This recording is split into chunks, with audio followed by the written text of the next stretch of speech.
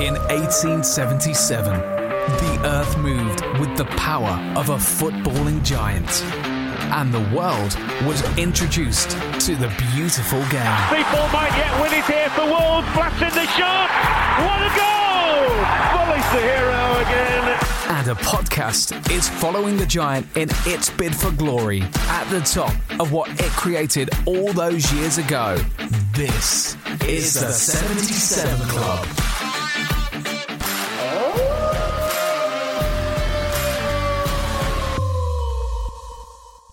Judy was boring. Hello. Then Judy discovered ChumbaCasino.com. It's my little escape. Now Judy's the life of the party. Oh, baby, mama's bringing home the bacon. Whoa, take it easy, Judy. The Chumba life is for everybody. So go to ChumbaCasino.com and play over 100 casino-style games. Join today and play for free for your chance to redeem some serious prizes.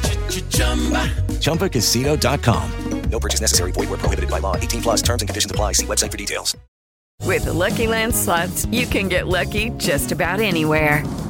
This is your captain speaking. We've got clear runway and the weather's fine, but we're just going to circle up here a while and get lucky. No, nothing like that. It's just these cash prizes add up quick. So I suggest you sit back, keep your tray table upright, and start getting lucky. Play for free at LuckyLandSlots.com. Are you feeling lucky? No purchase necessary. Void where prohibited by law. 18 plus terms and conditions apply. See website for details. Hello, it is Ryan, and we could all use an extra bright spot in our day, couldn't we? Just to make up for things like sitting in traffic, doing the dishes, counting your steps, you know, all the mundane stuff. That is why I'm such a big fan of Chumba Casino. Chumba Casino has all your favorite social casino-style games that you can play for free anytime, anywhere with daily bonuses. That should brighten your day a little. Actually, a lot. So sign up now at ChumbaCasino.com. That's ChumbaCasino.com. No purchase necessary. VGW Group. Void where prohibited by law. See terms and conditions. 18 plus. The 77 Club. The Wolves podcast for the Gold and Black Army. Hello and welcome to episode 150 of the 77 Club. Harry, start with the socials. The Wolves 77 Club on Facebook and Instagram, at 77 Club Podcast on Twitter, Spotify, iTunes, YouTube. Please subscribe and tell a friend. Dan Bayliss is here. Hello, Wolves fans. And Jack Williams. Hello, football fans. Episode 150, huge podcast episode milestone, but also a huge episode in terms of the game.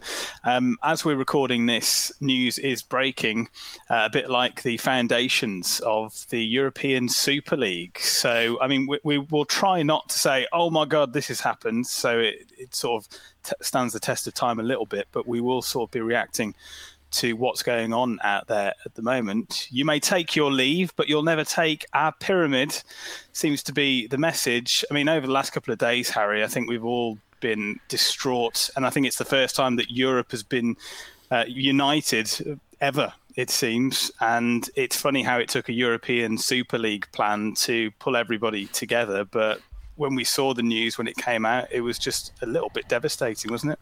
Yeah, and it kind of came out of nowhere, didn't it? Sunday night, Gary Neville had his few rants, and then everyone was waiting for like a 9:30 deadline one of the nights. Was that last night? It's all merged into one now, but or the night before. And I was shocked, I must be honest. I know there's always been talk of this, and we spoke about, like, what was that project we spoke about a few months ago as well, and we had Aaron on.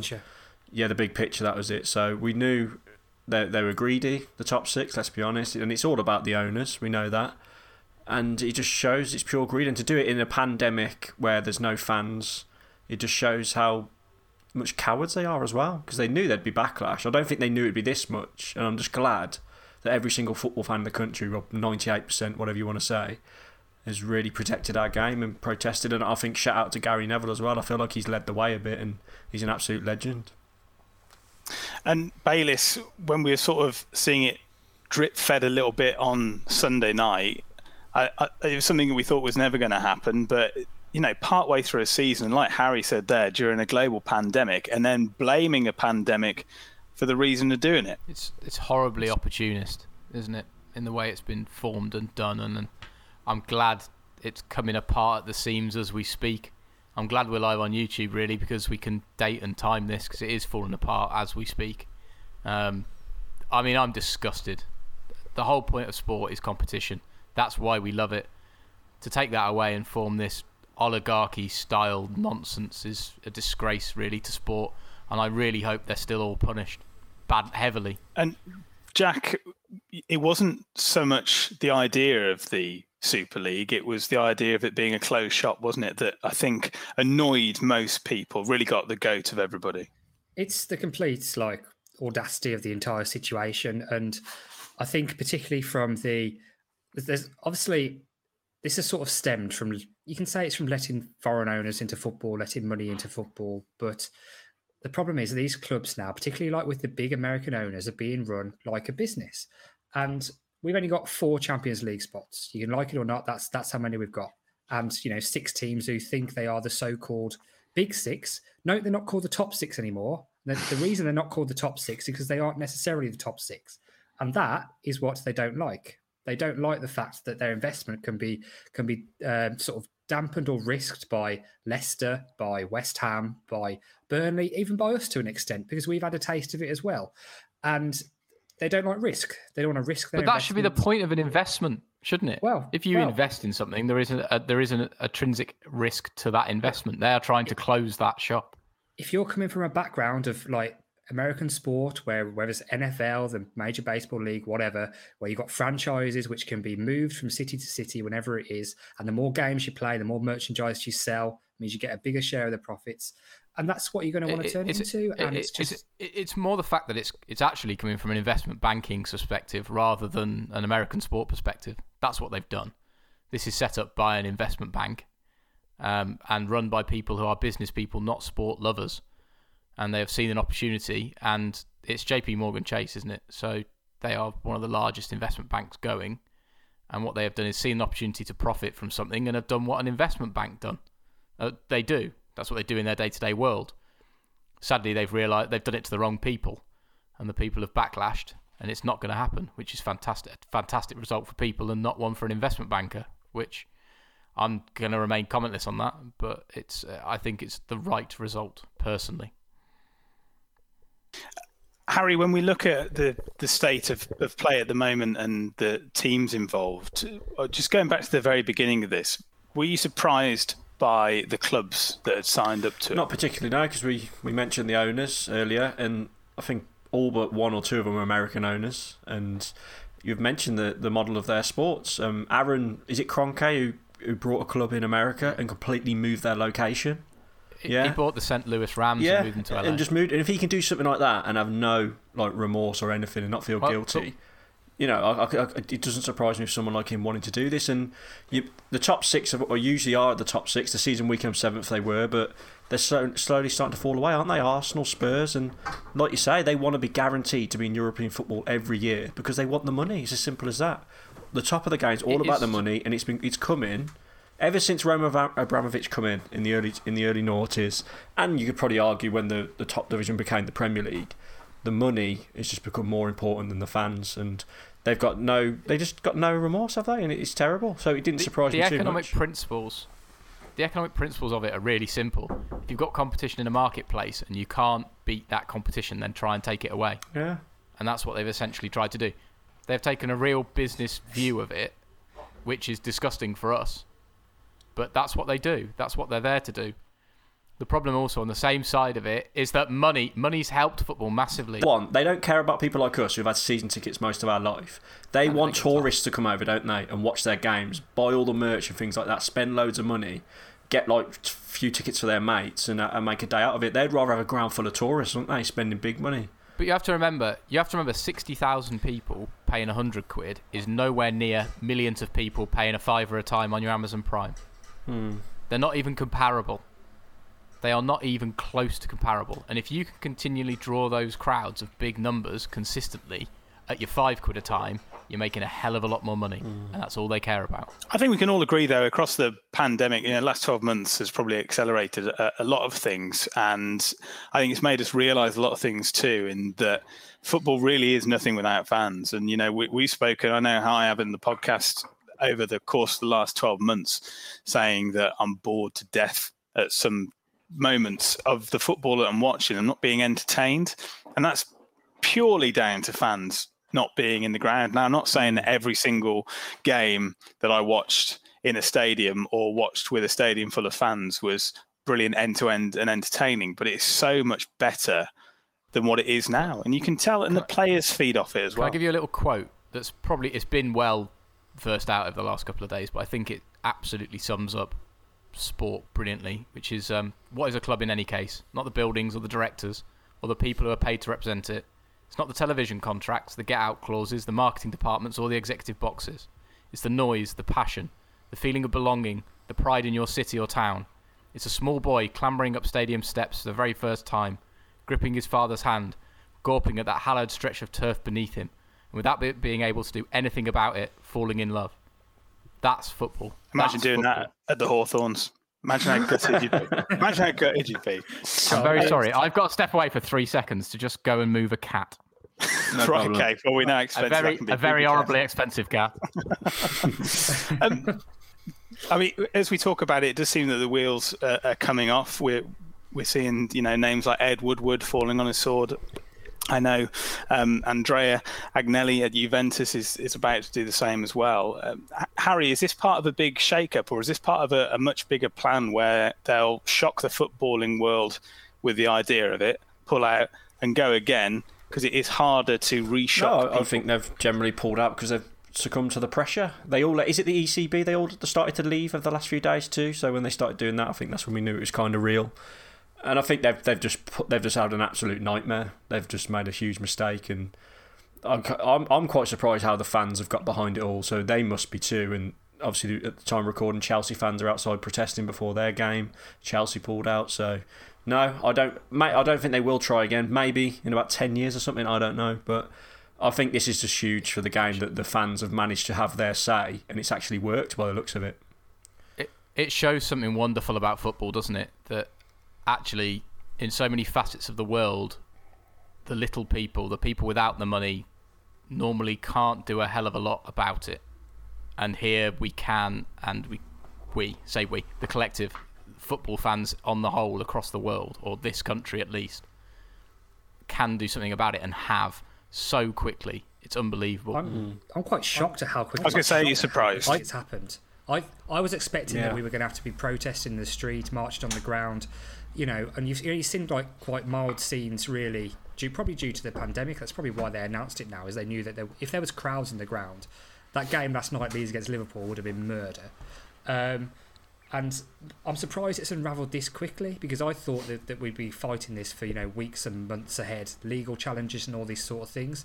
So it's good that it seems like Chelsea were the first team to sort of see the light. And if I understand correctly, Chelsea and Man City were sort of last to the party and just joined because they feared they were going to miss out if they didn't, sort of thing. But it just shows how completely out of touch these boards and these owners are with the actual fan base to even consider it as an idea. And the whole audacity of the situation, the whole concept that Leicester City, whoever it is, could win the league. And well done, Leicester, you've won the league, you've been the best team in the country, well done. You now get the honour of playing Arsenal midweek twice in a European competition. Arsenal, who finished fucking 11th in the league in a dog shit. But they sell a lot of shirts, and they got 60,000 in the Emirates every week. Honestly, just the absolute cheek of it in the first place. We should not forget it. And we should hold them accountable, if necessary, get them out of the game. It needs to be, I've gone through this, it needs to be a destruction of those 6 clubs for the next 5 years of their being. Teach them a lesson. If you want to do this to football, if you want to take the competition out of sport, do one. Absolutely do one. That's what sport's about. We don't go to Wolves to win every week. We know we will lose. We know we'll be shit, but when we're good, it makes it better. That's the point of sport. Like when we got into Europe, when we got into Europe, how good was that feeling? Yeah, that's why when we went to Europe, it meant so much more to us than it does to them. Well, people actively try and avoid 7th normally, don't they? Because it is a ball ache to do the Thursday, Sunday, as we sort of realised. But Harry, what do you think should happen next? I mean, a bit of a two-part question, really, because I suppose, A, what do you think of the response to UEFA, Premier League, FA?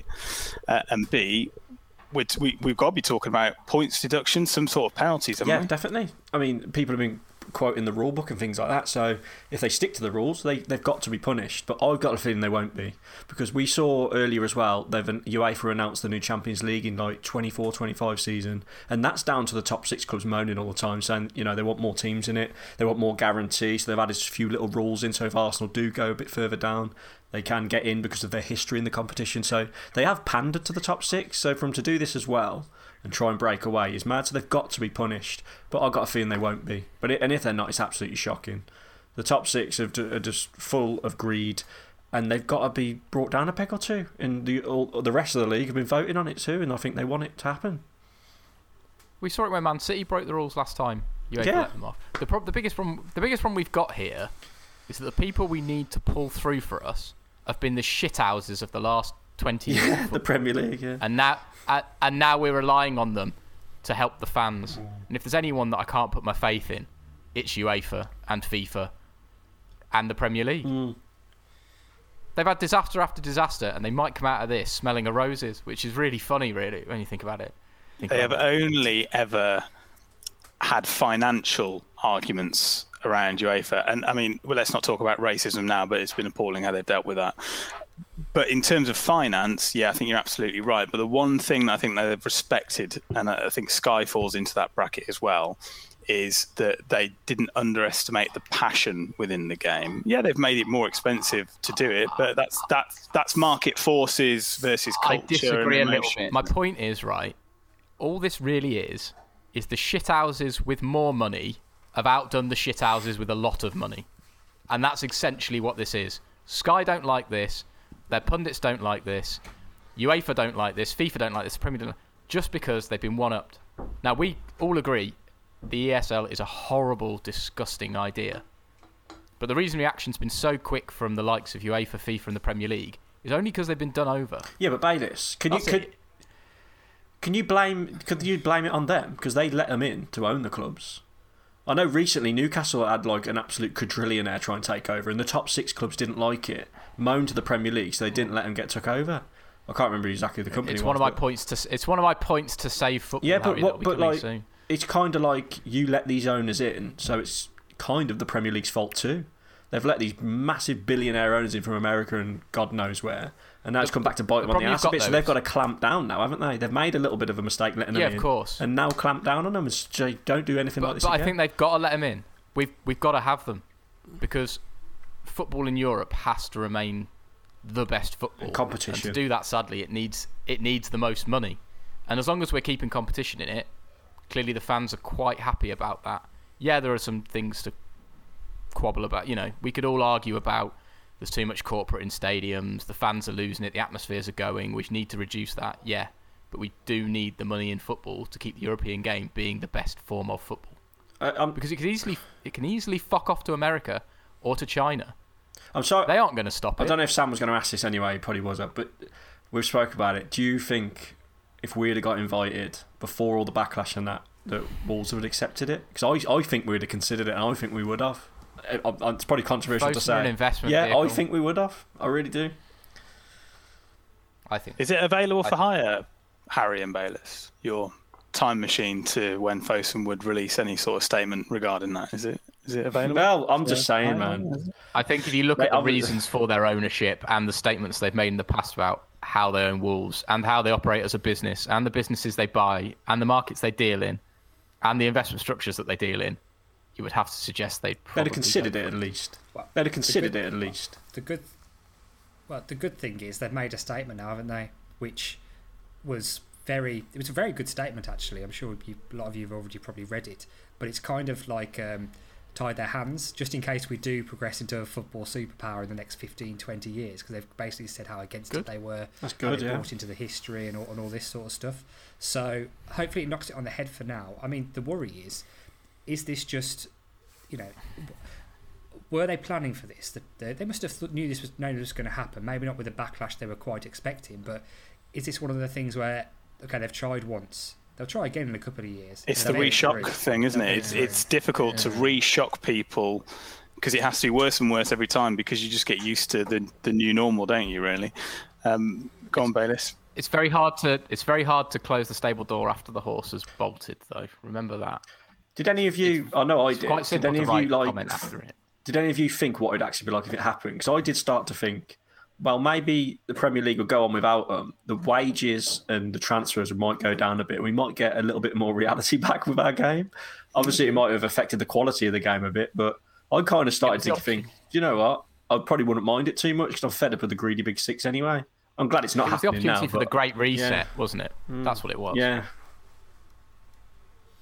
I think we'd eventually made the most of it, and that's because of because we honour the history and we're the real fans. And I think I said this on the group: is like, if they want to go, let them go. Start Phoenix clubs for Liverpool, AFC Tottenham, whatever it might be, and we'll play with our people. Yeah, and I've only been to the Emirates and Anfield recently. I know Bayless and Jackie went to the new Spurs stadium last year. For me, every time I go to one of the big six teams, even Old Trafford as well, we went there a few years ago, it is like a library, isn't it? Because there's so many tourists there, and I feel like Molineux, the other clubs that are outside the top six, you go to their grounds, and it's class. It's still got the core of the fans there. Have been going for years. You sing the songs and that. And that's why I was kind of a bit like, well, they're all full of tourists anyway. Let them go, and let's try and get the old Spurs was back. better than Arsenal. Arsenal is the worst stadium it's in terrible football for tourists by a distance. It's a crap stadium. It was built at the wrong time. It's architecturally disgusting. It doesn't fit very well. You're climbing up horrible concrete dead staircases to get anywhere. The concourses aren't great. The fans are shit. It's cost effective, isn't it? It was very, very well done because it was built at the same time pretty much as Wembley, wasn't it? And when you look at Wembley and how over budget it was, but Arsenal managed to deliver a stadium. If you wish to have a discussion about architects and the ability to use a functional building for value, we'll be sat here a very long time. We won't. I can promise you it's a shit stadium. Conor McGregor's tweeted to say, "Hey guys, I'm thinking about buying Manchester United. What do you think?" He could probably afford it. The amount of money he's made off whiskey. Jesus. Bayless, I want to go ahead with your plan to say football. I mean, I don't know if it's slightly outdated now, but I'm going to open the floor to you anyway. Well, yeah, I just was pondering. Anyone called Tomato is banned. Banned. This is where I got to from my pondering, mostly whilst having a poo. How's the new job going? All right. You said you're really busy all the time. I did have to publish a 10-step plan. This was about 15-20 minutes over lunch, and I thought they all made sense. 30% of all profits made by clubs, excluding the transfers to stop any jiggery pokery of the numbers, is to be pooled and distributed with fixed amounts between teams at each tier. There'll be a wage cap of 200k a week, agreed by all FIFA members. Countries that don't comply, but then have players who choose to play in those leagues, can't take place in World Cups or European fixtures, African Nations Cup, etc. The FA Cup becomes a Champions League spot. Same for all UEFA nations and their respective cups. The reformed Champions League, the major nations, which the UK, Germany, Spain and Italy, all get one more place in the Champions League. Any prize money from European tournaments goes straight to grassroots football in those respective countries. And then because of what's happened here, the top six that have done it are docked 30 points for this season and the following 2 seasons. The six are immediately removed from their current season's competitions, and whoever they beat to get through to those stages of competitions do a playoff to get those places. Those 6 are then banned from all UEFA competitions for the following 5 years. Owners of clubs now have to be reviewed on a 5-year basis, and they can't hold a club for ransom. If they aren't running a club successfully or correctly, an independent body can decide to remove them, and their club can only be put on the market for an independent valuation price by an independent valuation. So they can't hold a club to ransom. Yeah, Bayless, just off the back of something like that, I like the Germans pretty much said they were in straight away, didn't they? And haven't they got a rule where their clubs have got to be at least owned by 51%? 50 plus. At least owned by 51%. They don't try and take over Europe anymore. That's their rule. Yeah, but like 51% of the fans have got to own their club. They tried twice and it didn't go very well. I'm just saying, like, I know Boris has come out, your hero Boris, and I think he's spoke about doing something like that for England or trying to. He'd never get it through, but hang on, let Harry finish. No, go on, that's it. No, I got what you're saying. I think a club should still be able to be owned by an owner, no problem. But I think there needs to be an independent mechanism within the bodies that run the governance of football to deem them worthy of what they're doing. We've seen it with Charlton. They've had a torrid time. I've got mates that are Charlton fans that just hate the owners. Newcastle trying to get these Saudi diplomat killers in charge. It just needs a bit of consideration by the people that actually govern football. It shouldn't be a government thing. You just need to make sure that people that own those football clubs are right and proper to do so. The fans, yes, of course you'd have a say in your club, and it should be respected. But forcing fans to have to run it might discourage the investment you need for your club to succeed. It's getting above our level of intellect and knowledge, I think, now in these sorts of things. But a lot of people do admire the German model, yeah. And you've just got to say fair play to Munich, Dortmund, PSG for sort of not just going along with it for the sake of being left out, which is kind of what Man City and Chelsea appear to have done. So fair play to that. I mean, the other aspect that it was a really difficult situation for the players to be in, albeit just for 48 hours, because I wonder what they must have been thinking. And with all these things being flown around about, you could throw them out of the Premier League, throw them out of, international competition that's in the FIFA World Cup, all these sorts of things. And I wonder if there'd have been a backlash. Do you think players would have actually gone and wanted to play in it? And would you have had top players coming out and making a stand and saying, no, I don't want to play in that, I'll just go and play for... Yeah, Milner did straight away. Everton, obviously, was it Herrera was one of the first? I think he was at PSG. But I think the threat of them not being able to play in the World Cup and Euros would have been a huge one. For like someone like Harry Kane, and would he have wanted to go with Spurs if he couldn't play for England, for example? But it'd have been interesting to see if it had gone on longer, because obviously at time of recording it's starting to crumble and everyone's starting to back out. But if they would have put their foot down and said no, we're doing it, and then would UEFA and etc. actually have stood tall and actually ban the players, the superstars, because they need the superstars in the major tournaments for get people the worldwide to watch, don't they? So it'd have been interesting to see. I think the players would have boycotted. There was so much we saw in one day, in a few hours on Twitter, the amount of players that were apart against from Carl Henry, he was really for it, wasn't he? Carl. Maybe like a lot of them would have boycotted, and then they're in a situation where they've got to play. We did say though, at least Conor Cody would have started at the Euros, wouldn't he? He'd have been straight in that defence for about the top six boys there. Yeah. I don't know. Yeah. Is that a good thing? I don't know,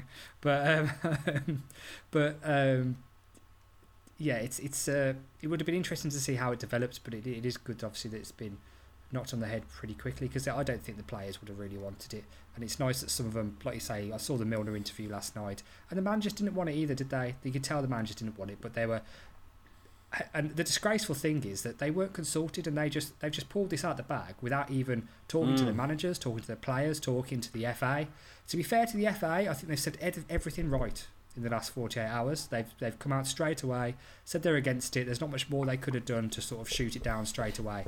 But the fact that this is kind of like there's a global pandemic on, and they're all having secret meetings to try and determine how they can. It's basically a recycle of Project Big Picture, in it. A few months later, how they're trying to exploit this pandemic, not for the greater good of football, because it's bollocks if you think it's the greater good of football. I mean, come on, you're telling me that money's going to trickle down the tree? Is it not? Trickle down economics doesn't work.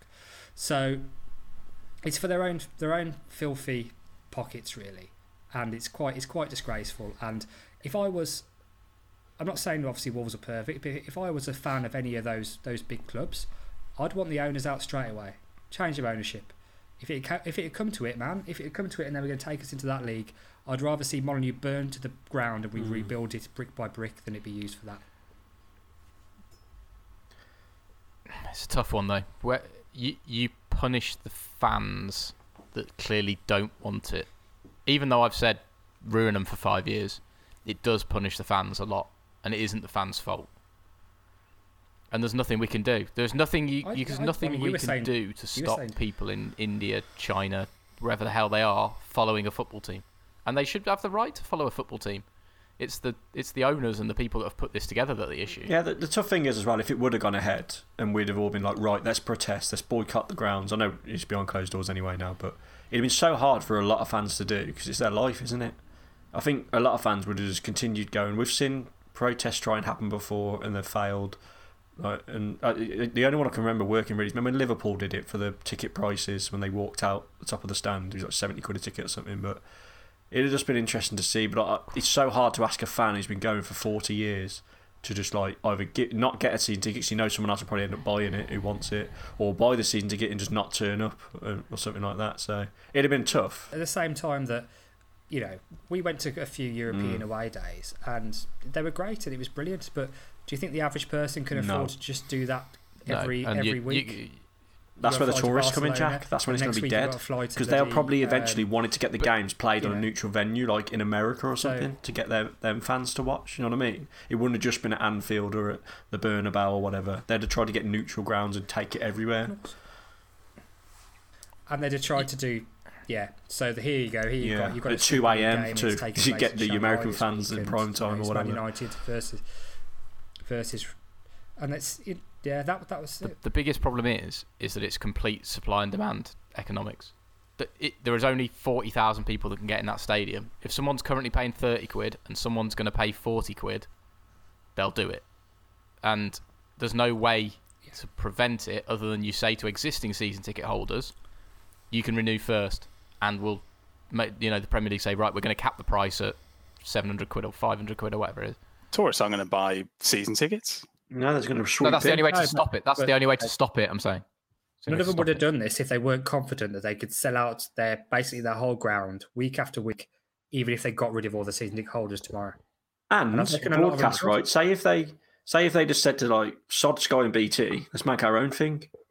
Let's make our own app, and we can charge. If the 12 clubs are the ones who founded it and owned it, they can to watch this. We're having our own app, and the fans who want to watch it can pay. We discussed this. Sorry. Yeah, well, I think somebody said, and then you'll get Shakira doing the halftime show.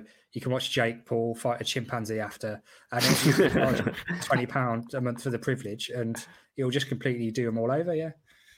Yeah, no, I think you're right.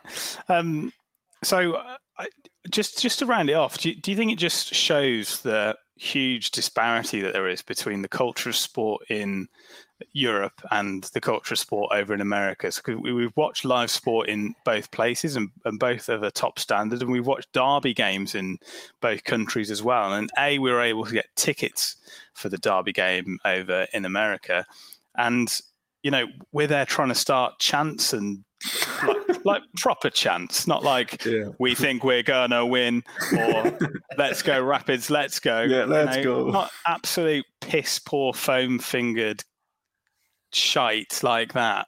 But do you think that's just where the difference is that it's not just about selling a shirt, it's actually being proud of the badge that's on it? Yeah. Sorry, I know I've spoken a lot, but I do actually feel quite passionate about all this. It's because there isn't the community connection to sport as what we have. They are franchises. Everyone in America knows they are franchises. We could fit all the teams we've got in the 92 EFL clubs into a state the size of fucking Florida. It really is tribal to us. It is where you're from. It's what you do. And the people that are ruining it are the people that don't support the teams of where they're from and what they do. And that's the issue. Whereas in America, no one cares if you support the St. Louis Rams or the LA Rams. There's no issue. We even had the uproar when MK Dons became from Wimbledon, and that was a tiny club in a lower league. They don't get the passion and what sport really means to us, because our clubs are hundreds of years old. It's as old as their country. Yeah. We've got doorknobs in our houses that's older than their entire country. They just don't get it. They don't get traditionalism because they haven't got it. Created by the poor, stolen by the rich. I think that's the best quote I saw. The thing is, without the rich, we wouldn't have what we have today, and that's the issue.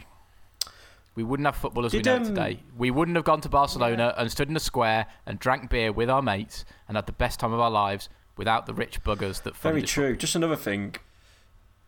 Do you know they said they're going to invite five other teams to join them if it did happen? If they would have made it so, I don't know, you could get promoted to it if you won the Premier League without them in it, and then. But obviously the founders can't get relegated, so I don't really know how it would work. Would you have been for it then? We'd have been like the Championship, basically. No. I still probably wouldn't have. No. I think that whole 5 extra teams thing was just an afterthought to try and get rid of the you can come and play with us as long. What's the difference? That's what I don't get about that, because wouldn't it just get exponentially bigger as time went on? Because it's like, there's no relegation, but you're actually not invited next season. I mean, what's the difference between that and relegation? Exactly, and say if they invited 5 teams in, and just for argument's sake, those 5 teams got in the top 5 of the Super League, the bottom 15 teams are the founders, or the bottom 12, can't be relegated. They're the founders, they're not allowed to leave. So then the top 5 would have to get kicked out and let someone else in. That's it. It would just be different teams next year, and maybe you're touching on like what you said there. Maybe eventually they'll say, okay, we don't. There's no criteria. We just invite 5 teams. Into Miami and all that. We'll have LA Galaxy this year. Yeah, we'll have Shanghai from FC. Australia.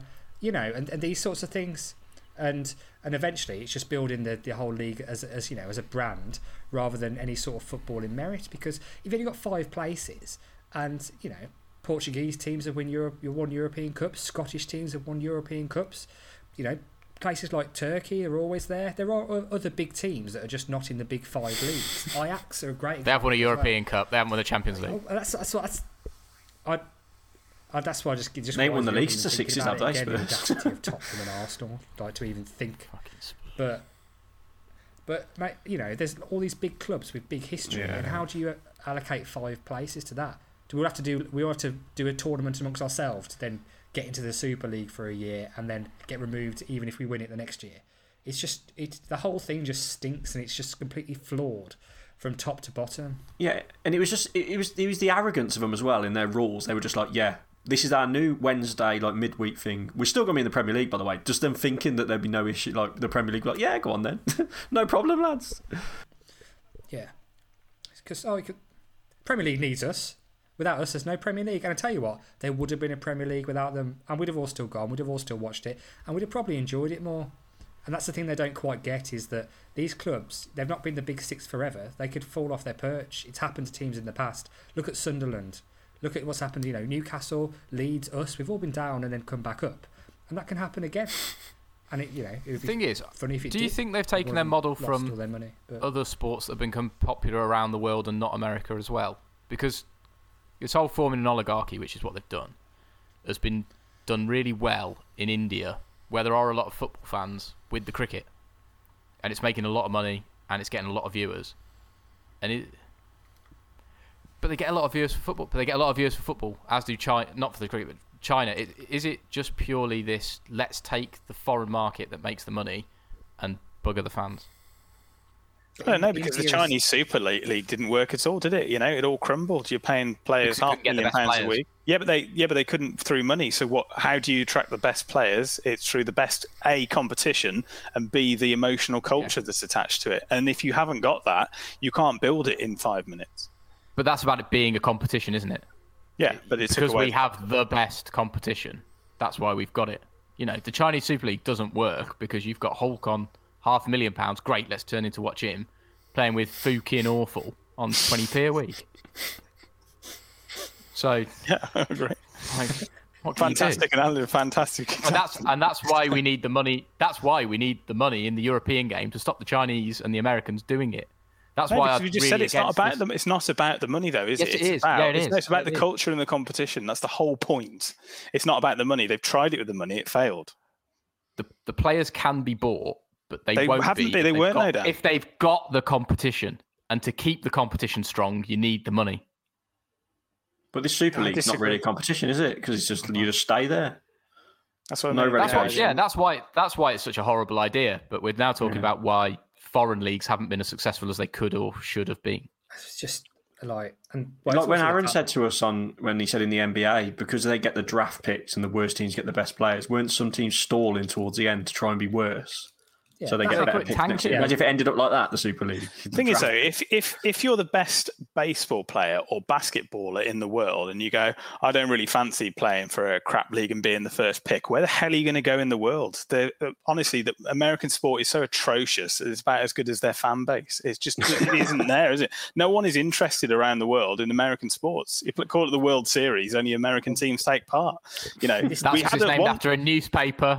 Okay, well, the one thing that I didn't get either was that they can't even come to a decision on what to call it. They don't even call it football.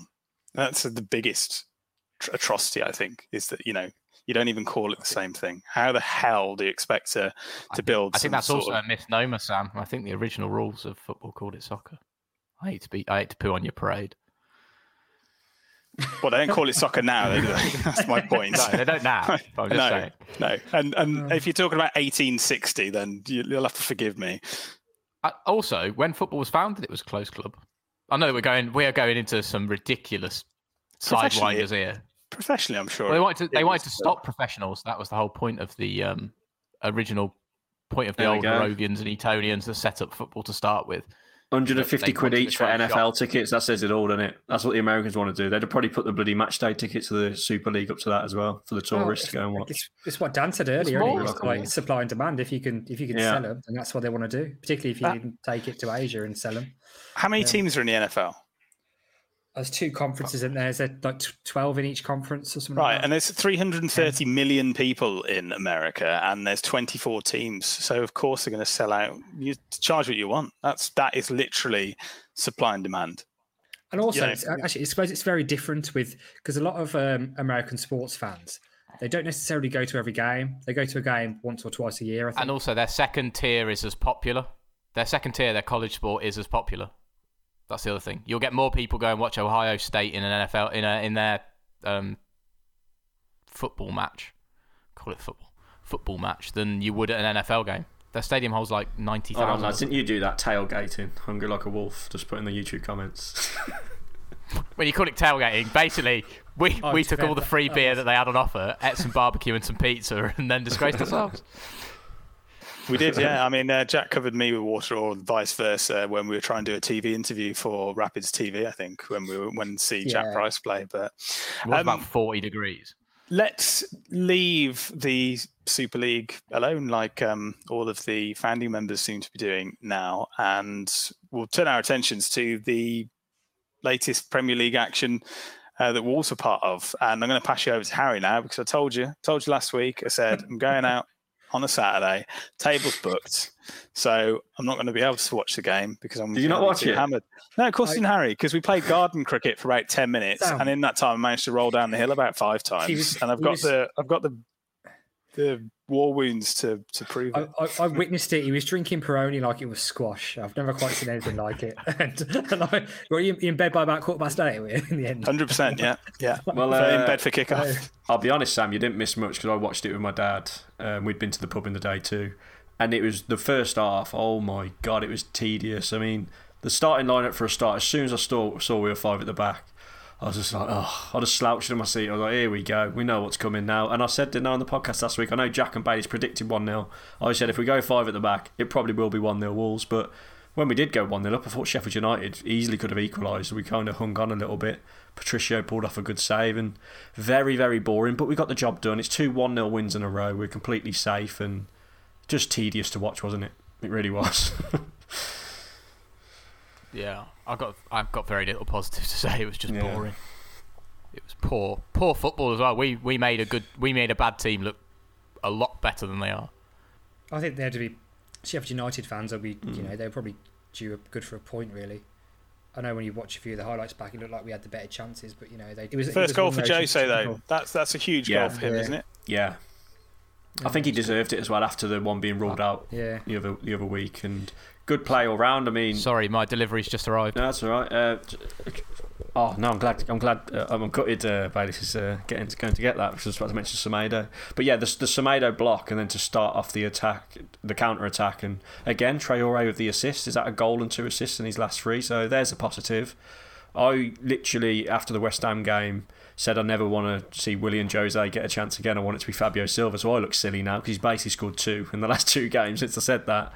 And I think he's all of a sudden flipped it on its head and made me look stupid, because he probably is the nailed on starter now, and he took his goal well, and fair play to him, because he hasn't been doing that, has he? I think we've got to just talk about Semedo just as Dan's coming back. Because that block, which eventually led to the goal, really. Sheffield United had a chance to really go in front and put us up against it, and but that block started the whole move, which was a great counter. Bayless reckons. Do you want me to give us your thoughts? We think he was man of the match. It's not far off, really. Sheffield. I thought he had a very good game. I would have personally given it to Adama. I thought he was just a bit better, but I did think Semedo had a very good game.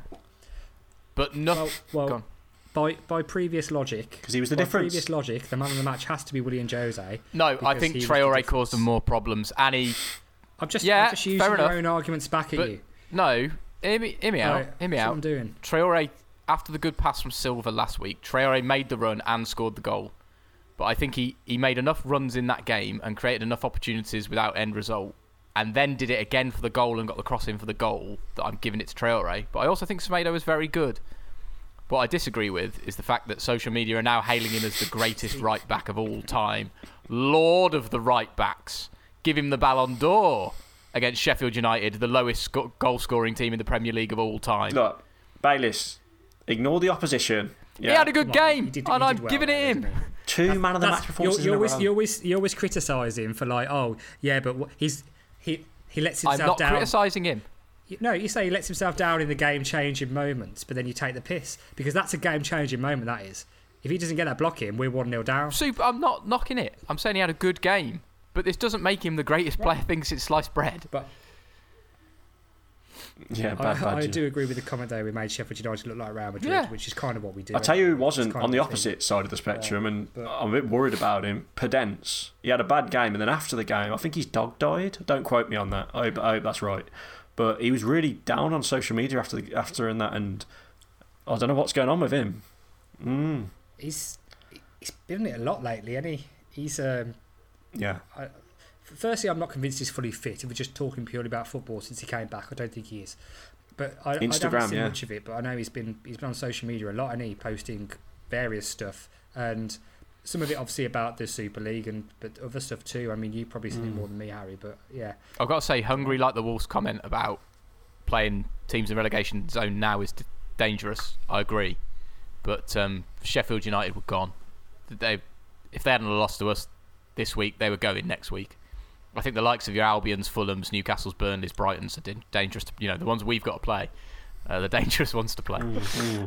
It's a big 3 points, though, in the grand scheme of things, because, it not only makes us feel a little better, it sort of actually makes us think we're looking up the table rather than sort of behind ourselves, Harry. And obviously with the Super League fallout, I think there's going to maybe be a little bit of a get-out because they never played a game in the Super League, so they probably can't be punished because they haven't actually technically broken any rules. It was just an intent, but you never know. And like Dan says, you've got to play some teams that are not really performed this season. Yeah, and I also think it's a big time. We said it last week because I pretty much thought we were safe, but Nuno obviously disagreed and wanted to completely make sure by beating Sheffield United. But let's experiment a bit. Vitinha gives White. We sound like a broken record, but he's got it really, hasn't he? Let's mix it up. Let's give him a go. And I hope he does. And I honestly want to see us play 4 at the back again, just for entertainment purposes towards the end of the season. Give us a bit of entertainment, please, Nuno. Looking at the table as it is now, though, and the fact that there's a 4-point gap between us and Palace and 3 points between us and Villa with 2 games in hand, I'll be shocked if we are in 12th now and don't just finish 12th. I think that's it now. I think that's pretty much us done, and I'll be shocked either way if we go up or down and don't finish 12th now from where it is. Even though we've got a few favourable fixtures to come, I think that's us for our season. And with the injuries now, that's fine, considering we've basically got 11 first-team players and that's it, and we can actually have a proper pre-season and rebuild in the summer. I think I'm content with that now. Let's just get this season out of the way. Hopefully we've killed the Super League in the last hour or so, and that's started to fall apart, and then we can just go again next season, can't we? I was going to say, is there a man of the match out there aside from?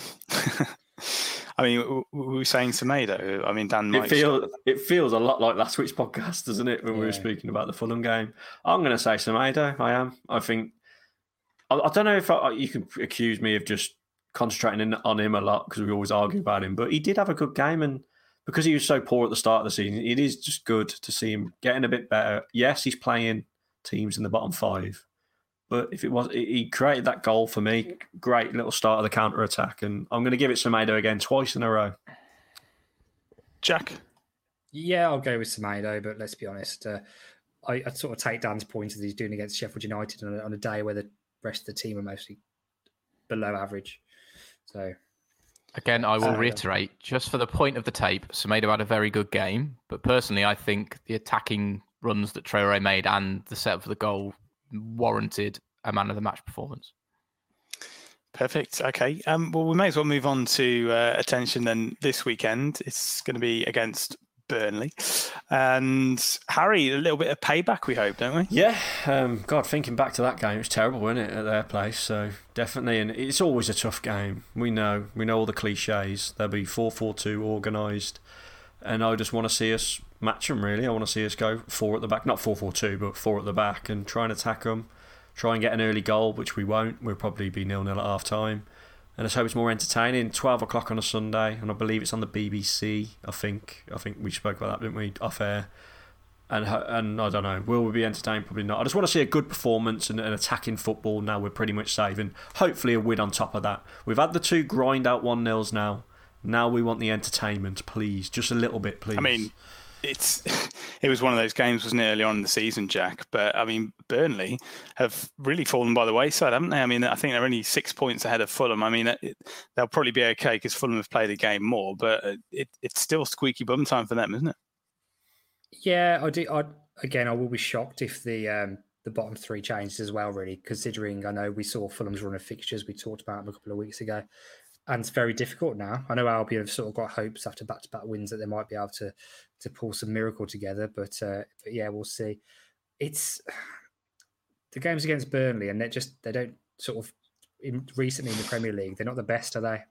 They don't sort of bring back the best memories. They were better under Mick McCarthy, I think, weren't they? Against I think back to just again when we were chasing Champions League football or European Super League football last season, and Doherty handballs it in their box in the last minute, in our box in the last minute. So I'm not expecting it, given the last couple of performances as well. Granted, we put the wins together. I'm not expecting anything spectacular here, to be honest. And I think it's going to be another boring game, low scoring, and it could be 1-0 either way. I won't be shocked. Bayliss, what are your thoughts? Is it just a chance to maybe even catch Villa? That'd be nice. Unlikely, but it'd be nice. To be honest, there's been so much going through my head regarding football this week. I haven't really thought too much about it. Yeah, same. No, same. Yeah.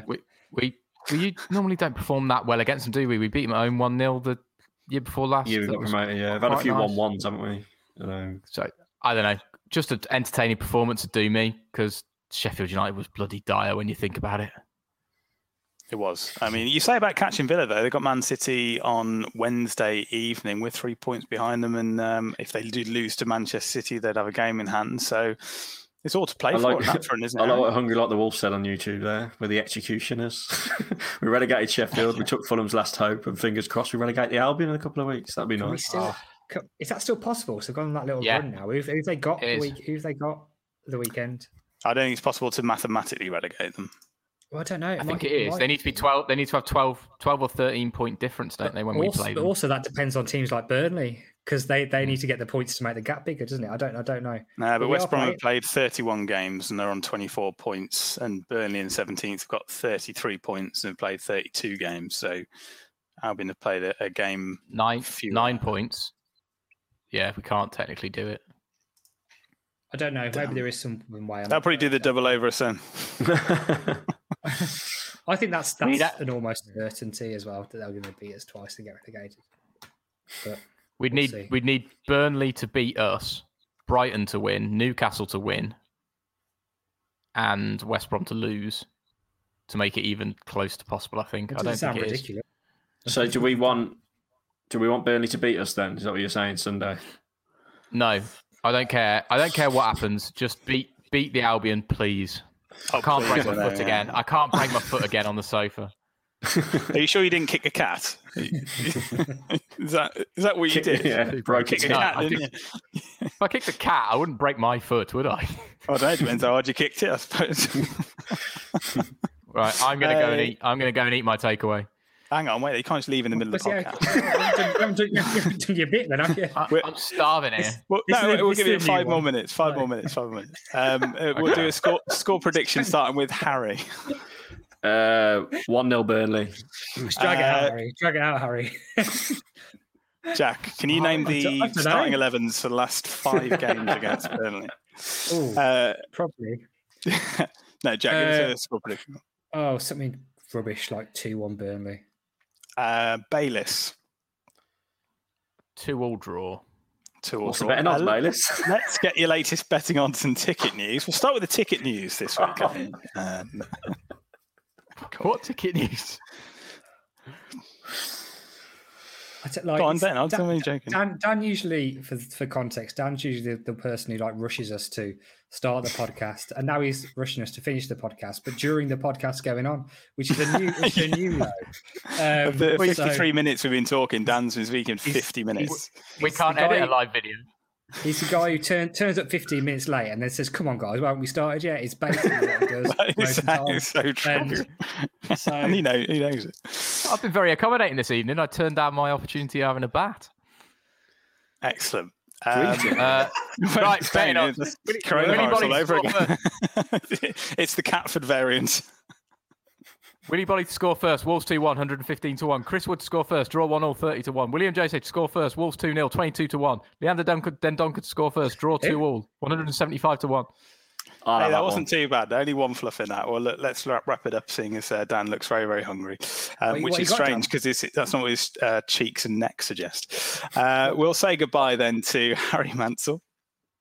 Goodbye, everyone. Jack Williams. What are you having for your tea, Dan? You haven't even said. All right, I have been a disgrace, and I've gone and worked hard, bowled my overs in the nets, and had a Macca's. So, that'll be lovely and cold. Double cheeseburger and chips. Any chasers in that? There is a chaser in there, actually. Yeah. What's the chaser? Mayo chicken chaser. Fruit bag. Excellent. Right, and it's a goodbye from Bayliss. Goodbye, Wolves fans. Sorry for rattling on. Hey, goodbye from me. Goodbye. Find more great shows or join the team at sport-social.co.uk. Sports Social Podcast Network.